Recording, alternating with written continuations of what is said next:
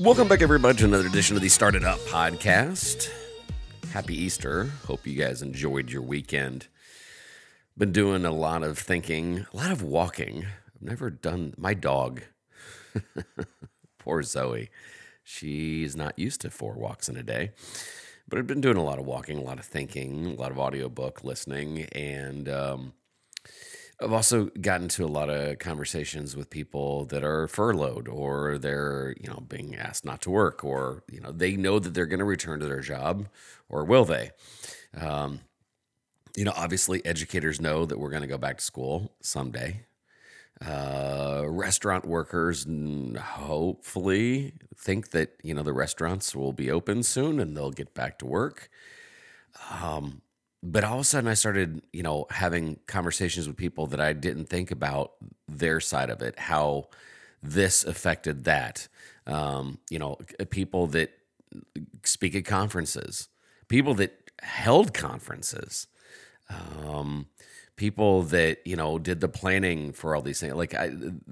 All of a sudden I started thinking about how massive this is. And while some people immediately got furloughed or laid off, and my heart hurts for that, the second wave is like, when is that coming?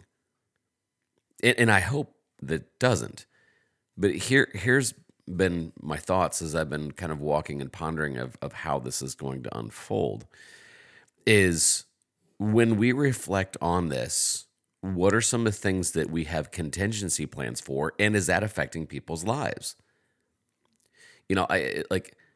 There may be some people now, like right now, there's conference organizers going, okay, how can we have virtual conferences? What if people prefer that? What if, what if all of a sudden that becomes the new normal? By the way, I don't think that that'd be the case. I think people like getting together, like people like being in the same area. But restaurants, how is this going to change? Is takeout going to be the new norm? And for how long? Are we wanting, will we want that experience again? And at the same time, I'm also having the same feelings, after September 11th. There was a lot of conjecture that we'll never have another sporting event or a large gathering because you're susceptible to a terrorist attack. Well, obviously that came and went, and people got back to normal, and sports got back to normal, and concerts got back to normal, and all that good stuff. So maybe some of this fear that a lot of people are starting to think about is just that. We're resilient. We may get back to normal, but maybe not. And I without a doubt think that fingers crossed here, when this is over soon, hopefully soon, the reflection on best practices and contingency plans will be at the forefront. And I guess the exciting part is that there's going to be a lot of innovation, but there's also going to be a lot of the other word, disruption. And the people that are disrupted is who I'm really starting to get concerned about. And I think that's also why these discussions and why people should think about what's next for them as they're furloughed, as they have some time off. And man, this is the hardest. This is juxtaposition. When you need a job, you have a hard time thinking clearly because you're worrying, and rightfully so. It's like a lot of times, like if you're looking for a job while you have a job, you have the luxury of being able to be selective and careful and thoughtful about it.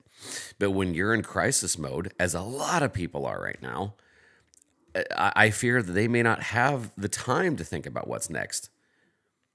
So maybe if you're listening to this, thinking compassionately about some of your neighbors, you might start thinking about what might be next for their area, their genre, their career field.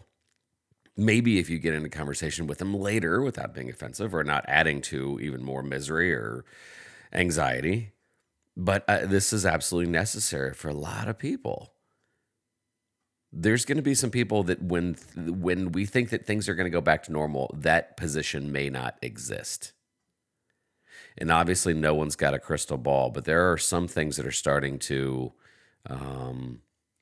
jump to the forefront. I think there's a lot of people that, because we've had so much time, this wasn't a little spike. This wasn't a weekend off and then we got back to normal, and we had a little scare there for a little bit. This has been lasting for a while. So give this some thought. If you want to jot down some notes or DM us, we'd love to hear from you. But this one's one I think that should take some of your some time as you're walking your dog, as you're thinking, as you're meditating, as you're praying, because there's going to be a lot of impact on this, and not just what we've seen already, but on years to come, on the ripple effects. All right, that's all the time I've got. I hope that you had a great weekend. We look forward to Wednesday's episode. And until then, this is Don Wettrick reminding you, there's opportunities everywhere. We'll see you.